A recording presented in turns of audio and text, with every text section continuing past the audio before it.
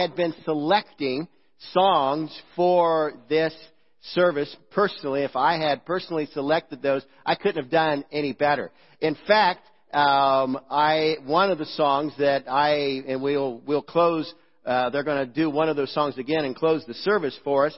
I was trying to figure out a right, proper song, the best song to close the service. I came up with a list of 3 songs that I would be interested in. The very top of the list was Break Every Chain. Now, unbeknownst to me, John and I were talking after the first service, found out that that was not originally in their plan to sing this morning. In fact, they had put it all together, practiced and all of that, and that was not one of the songs they were going to sing. Coming in this morning, Pastor and John were looking at it, and they were saying that, your lead pastor said to John that, I think we need to add another song. And then John thought about it and said, well, let's add this song, Break Every Chain. That, again, was the first song on my list of songs that I wanted to close this service with. And it's just like, okay, Lord, you are up to something incredible. You're planning this. Now, why does that surprise us? It's like, that's what you would expect. The God that we serve, you would think, hey, that's the kind of thing that He would do. But every time He does it, we sit back and we're in awe that God is working ahead of us, moving ahead of us, planning ahead of us. He's doing things, preparing us for the moment that we're in. Well, I believe that He's not just done that with the songs, and He's not just done that with my heart and the things that I want to share, but He's done that with you today. He's brought you to this moment for a reason, for a purpose. You're here for God to do something incredible in your life. He's been preparing you for this very moment. And so we want to just really see Him work in our midst. In just a moment, I'm going to pray. One of the things that you might pray for is that I don't fall off this platform. I almost did it in the first service. Hopefully in the second service, I've now learned where the edges are, and I won't have that issue this time. But let's pray that God would come and move in us in a very special way. Father, we are truly grateful for your presence. We're thankful for the fact that you are here with us and that you have prepared this service. You have prepared us. You have prepared this moment. You have brought all the circumstances together in just the right way, in just the right order. I thank you, Lord, for the opportunity that I've had to prepare to speak. And now, most importantly, I ask for your anointing upon me as I speak. That I would speak your words in your way, in your fashion, the way that you want them to be spoken. Lord, everything that comes from you, may it go deep in the heart of everyone that's here. Father, I pray not just that you would anoint me, but I pray that you would also anoint your people. Your Spirit would fall upon them. That your Holy Spirit would whisper into their ears. That you would anoint them that they might hear from you. Lord, we need your presence. In the blessed name of Jesus Christ, we pray. Amen. He was 17, and he was in trouble. By all accounts, it was because of his own impertinence. He was young, immature, and shown a great deal of disrespect to his stepmother and his younger half-brother. The chaos that he had created in his home led to his father kicking him out of the house. And now he was in trouble. Unfortunately, that story is repeated countless times across the United States every single day. Oh, it might not be a 17-year-old boy. It might be a an 18-year-old girl or 16-year-old girl. It might be some other situation, even younger, where they get kicked out of one house and into another, and another part of the family tries to care for them. I just wonder, since the beginning of 2018, how many times that story has been repeated right here in Grant County.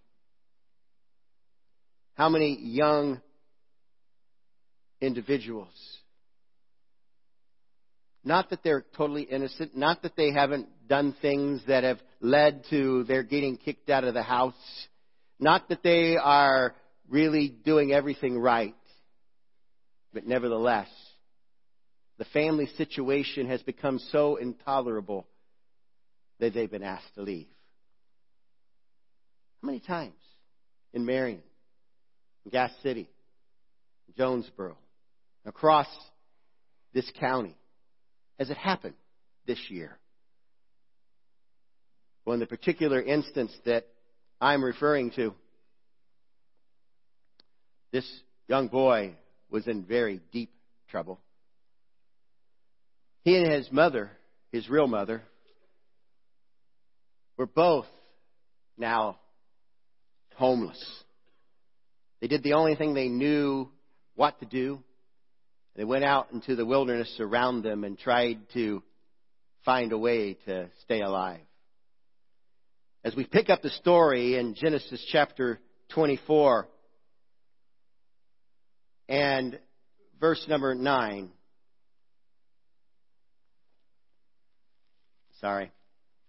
In verse number 15, we find that Hagar and Ishmael have been wandering in the desert. And in verse 15 of chapter 21 of Genesis, it says this: when the water in the skin was used up, she left the boy under the bushes. And then she went and sat down opposite him, about a bow shot away. For she said, "Do not let me see the boy die." And she sat down opposite him and lifted up her voice and wept.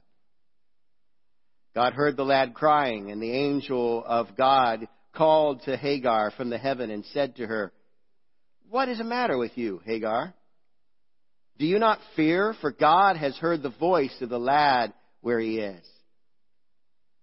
Arise, lift up the lad, and hold him by the hand, for I will make a great nation of him." Then God opened her eyes, and she saw a well of water, and she went and filled the skin with the water and gave the lad a drink. God was with the lad, and he grew, and he lived in the wilderness and became an archer. He lived in the wilderness of Paran, and his mother took a wife for him from the land of Egypt. Now, we picked up the middle of that story, but the beginning of that story is exactly what I described. You see, we find here that Ishmael was the son of Abraham, but by his wife's servant. You remember the story? Abraham was old, Sarah was old, they weren't having children. And Sarah came up with the idea that maybe they could have a child through her handmaiden. And so she gave her handmaiden to Abraham as a second wife, and so Ishmael was born. Now, the interesting thing about this scripture here is that Ishmael is never mentioned by name. We pick up in verse 9, it says, "Now Sarah saw the son of Hagar, the Egyptian."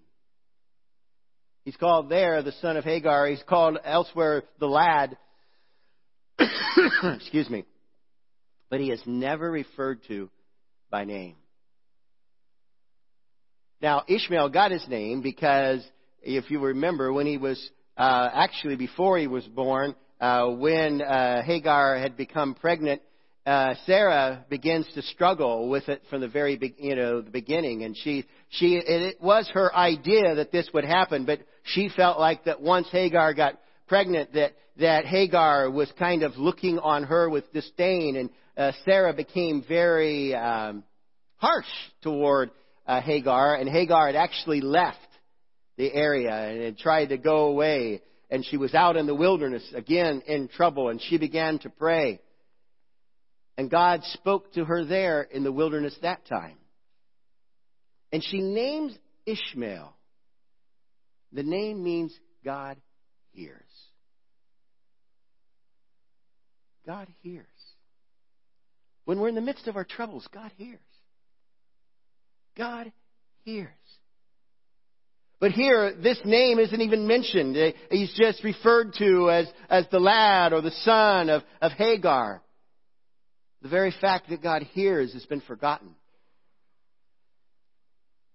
Now Sarah saw the son of Hagar, the Egyptian, whom she had borne to Abram, mocking.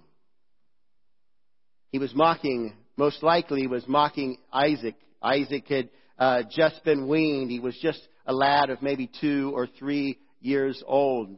We don't know exactly what kind of mocking it was. We do know that the word in Hebrew for mocking is also the word for playing. Maybe he was just kind of playing around and got a little carried away. And you know how sometimes in siblings our play very quickly turns to someone getting angry, and there's a problem that comes out of everybody's happy and laughing, and suddenly there's a fight that breaks out because the play gets a little too serious. It gets a little too rambunctious.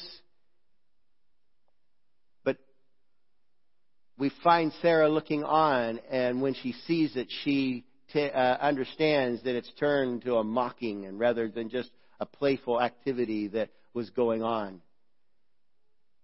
And so in verse 10 it says, "Therefore she said to Abraham, 'Drive out this maid and her son, for the son of this maid shall not be heir with my son Isaac.' The matter distressed Abraham greatly because of his son. But God said to Abraham, 'Do not be distressed because of this lad and your maid. Whatever Sarah tells you, listen to her. For through Isaac your descendants shall be named.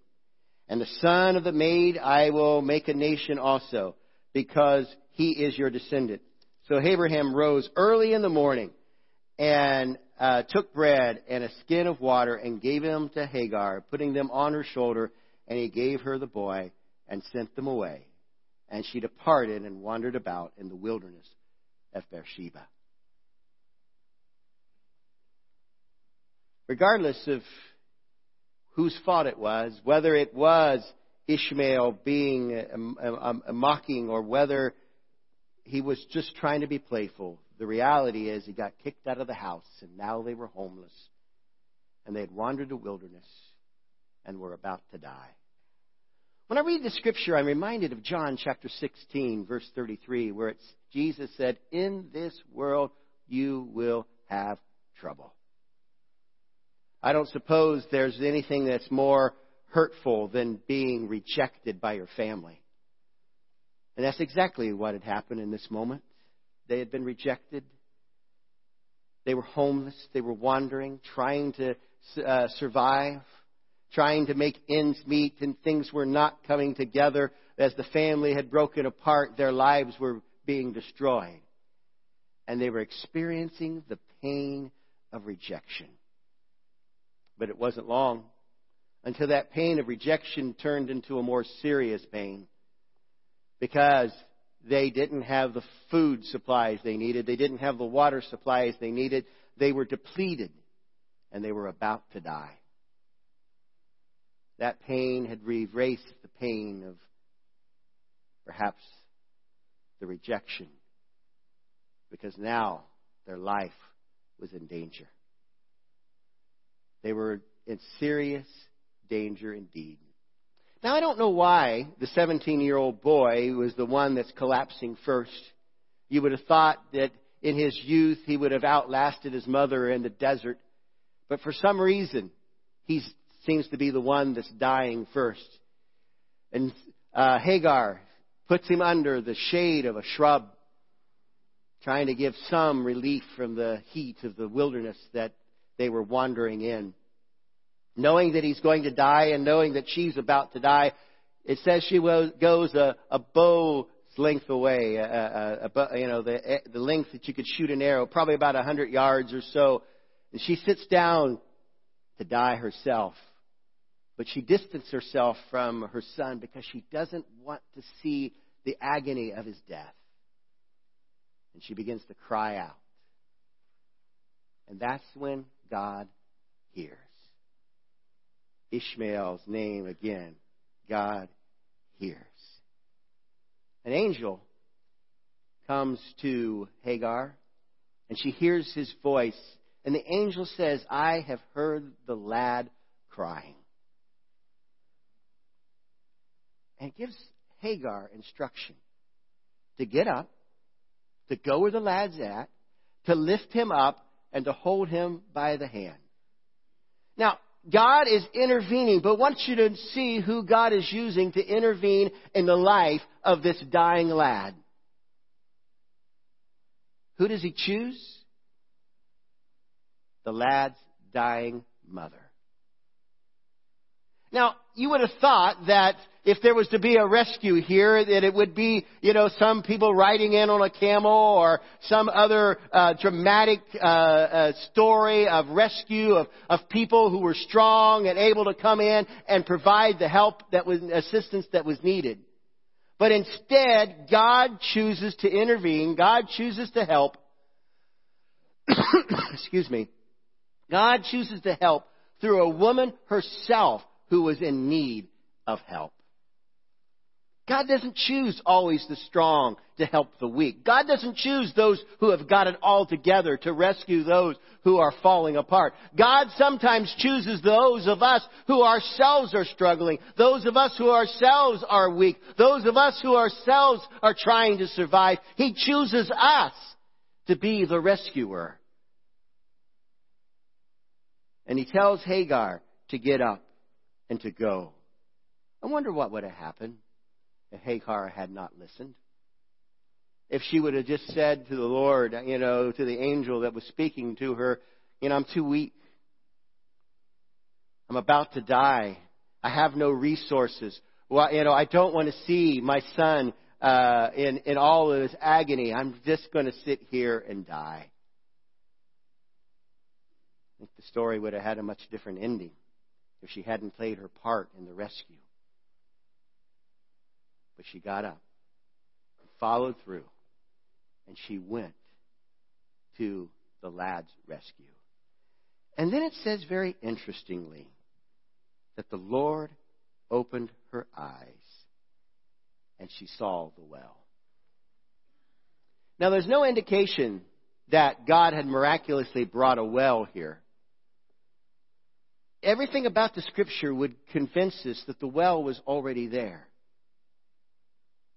But they hadn't seen it. The Lord opened her eyes that the well was present. Now, the wells were not necessarily as prominently displayed as what you and I might think in our minds. We might think of, a well with a nice stone wall around it and maybe some apparatus so you can lower down a bucket and get at it. It probably wasn't that. It was probably more, just level to the ground with a stone kind of over top of it to keep animals out and, to keep, debris from falling down in it. But it probably wasn't terribly difficult to see. Maybe not as prominent as we would imagine. But she should have been able to recognize the fact that a well was there. But they hadn't seen the well. They were both sitting down to die with the life-giving water just a few yards away. Somehow in my mind, I imagine the well being between where Hagar was and Ishmael, maybe off to the side a little bit. So if Hagar was 100 yards away, I think the well was probably only 50 or 60 yards from where they were. In my mind's eye, I can see if they'd actually died there that day. Within the next few days, when somebody else came to the well, they'd have found these dead bodies near the well and wondered why. Why had they not gone to the well? Why had they not got the life-giving water that was there and available to them? Why had they died of thirst when the water was right there within reach? Why indeed? Why indeed do people every day around those who know Jesus Christ die without His life-giving living water? There are people in the shadow of churches throughout Grant County who are in much great need of the life-giving water of Jesus Christ, who really need to be rescued. They really need to have their chains broken. They really need their lives to be set on the right track. They really need what God can give them. They really need to be changed from within. They are dying spiritually, and they'll die spiritually without ever being touched by the life-giving water. They literally could step out from their homes and throw a stone and hit the church. But they're dying without Jesus Christ. Why is it that people who see the church, they see the cross, they know the stories, they're living within the shadow of the church, within the influence of the church, within the reach of the church. They could get in their car or walk to the church in 5 minutes or less. But they'll die without knowing Jesus. Why is it? Because their eyes have not been open to the fact that there's living water that's present there and near us. And again, it's not always the strong. It's not always the Christian who has it all together. It's not always the one whose life is in order. It's not always the one who's living, exactly where the Lord wants them to be. That God chooses to use, to take and rescue those who are in danger. He used Hagar, who herself was dying, to take the water to the lad. But she had to have her eyes opened first. She had to recognize that God wanted to use her. She had to recognize that the water was there. She had to recognize that everything that was needed was within her reach. And I believe we, as the Church of Jesus Christ, need to have our eyes fully open to the fact that God wants to use us. God wants us to become the men and women that He intends. But as we are on the way toward becoming what God wants us to be, why we still have hang-ups, why we still have problems, why we still have difficulties in always serving Him and being faithful to Him and having belief that He's going to care for every problem in our lives, while we're still a mess, God still wants to use us to make a difference in the lives of the people that are around us. God has a plan for us. And there are people everywhere. People that are really struggling. I'm reminded in Matthew chapter 9 and verse 36 that Jesus looked up and He saw the people. Everywhere around Him, people in distress and people that were discouraged. And you know what He said about them once He saw them in their difficulties, when He saw them in their struggles, when He saw them with all their problems? He turned to His disciples and He says, "The harvest is plentiful." You know, there's just something about being in difficulty in your life that makes you open to the message of Jesus Christ. There's something about being in need. There's something about struggling in life. There's something about being discouraged. There's something about really struggling that causes people to be more open to the gospel than any other time. And He looked up and He saw the people being discouraged and He said, "The harvest is plentiful." But He said there's a problem. The workers are few. The workers are few. There's not enough people out there telling them about me. There's not enough people out there sharing the gospel. There's not enough people out there taking a cup of cold water. There's not enough people out there recognizing that the water is nearby. There's not enough people that are going to the lad and lifting him up and holding him by the hand and getting a cup of water and giving that life-giving water to them. The workers are few. You know what He told His disciples right then? Of course you do. He said, "Pray to the Lord of the harvest that He send forth workers." Are we praying that prayer? At WGM, we've taken what we call the 10-2 challenge. That same passage that I spoke to you about in Matthew chapter 9 also appears in Luke chapter 10, verse 2. It says the Lord speaking about the harvest being plentiful, but the workers are few, and pray to the Lord of the harvest that He send forth workers. So we've taken the 10-2 challenge. I have my cell phone, and many of those at World Gospel Mission, we've taken our cell phone. You can set an alarm on your cell phone to ring the same time every day. And so if you go to my cell phone, I have at 10:02 an alarm that goes off. And that alarm is to remind me to pray to the Lord of the harvest. It reminds me of Luke chapter 10, verse 2, and it reminds me to pray at that point that the Lord would send forth workers. Pastor, I do it every day except for on Sundays. I don't really want the alarm going off while the pastor's preaching. So I do not set it for Sundays. But every other day, the alarm goes off. I would encourage you to do the same thing with your phone. Just set it for 10:02. And when the alarm goes off, just pray that God would send forth workers. Because there are people everywhere who are struggling with life. And someone needs to carry the living water to them. And we are given the responsibility to pray that God would raise up those workers. Those workers for here in Grant County, those workers for across the United States, those workers for around the world.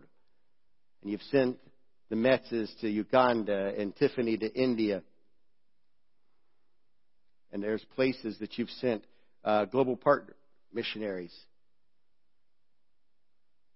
Let's pray to the Lord of the harvest that He send forth workers.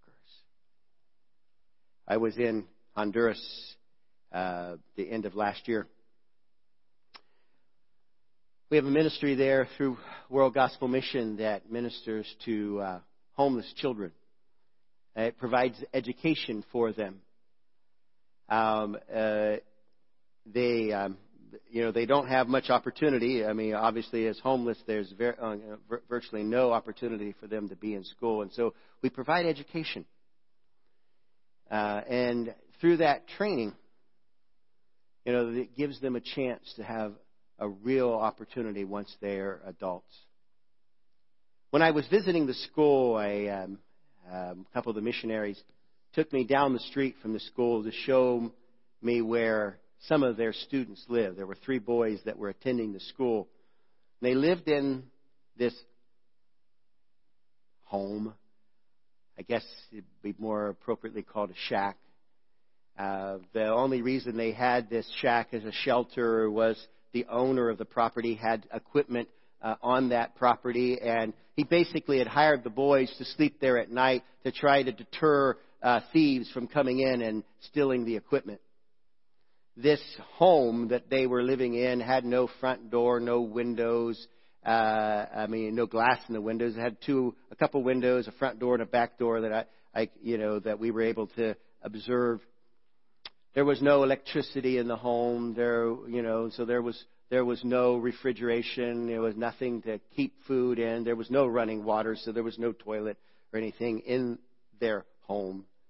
In fact, to get it, there was a running stream. To get to it, there was a running stream between the road and that, and there was no bridge across that stream. They just had to walk through the water to get to their house.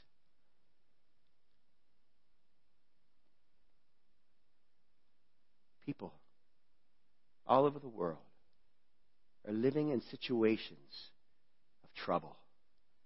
In this world, you will have trouble. Now, you may have noticed that I purposefully didn't finish that verse in John chapter 16, verse 33, the first time I read it. For as it goes on, it says, "But take heart, I have overcome the world." Yes, people are living in trouble. Yes, this life is full of trouble. And Jesus has told us that will be our lot in this world. But He also tells us to take heart. I have overcome the world. I have overcome the trouble. I have overcome the difficulties. I have the answers. I am the one that can give life and can give answers and can change situations. And He's given that assignment to us as the church to be the ones to carry that message to the world. In Matthew chapter 16, verse 18, Jesus says, I will build my church, and the gates of hell shall not prevail against it. He has given us the assignment as the church that we are to take the gospel message to the world. I will build my church. He wants to build up His church, you, His people. He wants to build us up. Now, I want you to notice that it says He will build His church and the gates of hell shall not prevail against it. Now, have you ever thought about that really closely? Most of the time, we think about that verse and we say, we think of it as God protecting the church. That, the gates of hell will not be able to prevail against us. But think about it clearly, logically, right now. Think about it. Have you ever seen anybody pick up a gate and charge against someone else? Gates are not offensive weapons. Gates are defensive weapons. So the gates of hell are all about protecting hell. Satan has got people deceived and he's got them imprisoned and he's built up gates to try to keep the gospel message out. But God has told us, I will build my church and the gates of hell will not prevail against it. This is a message about Satan is trying to keep people in his prisons. He's trying to keep people messed up. He's trying to keep people in trouble. And he's got them behind his walls. He's got them behind gates, trying to keep the church out. But the gates of hell are not powerful enough. They are not strong enough. They cannot withstand the church that is being obedient to Jesus Christ. I will build my church, and the gates of hell shall not prevail against it. The only way the gates of hell can withstand is if we don't charge against them.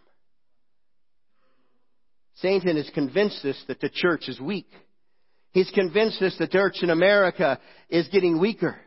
He's convinced us that there's nothing we can do. He's convinced us that we can't deliver people from drugs. He's convinced us that we can't deliver people from bad marriages. He's convinced us that we can't deliver people from the troubles that they find themselves in. He's a roaring lion that's tried to scare us into inactivity.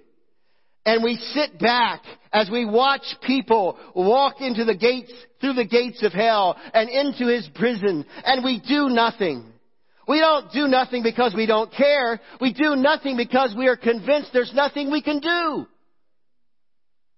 But the Bible clearly tells us, Jesus clearly tells us, I will build my church. It will be a powerful church. It will be a church that can't be withheld. It will be a church that can't be stopped. And Satan will put up his gates and try to keep us out. But the gates of hell shall not prevail.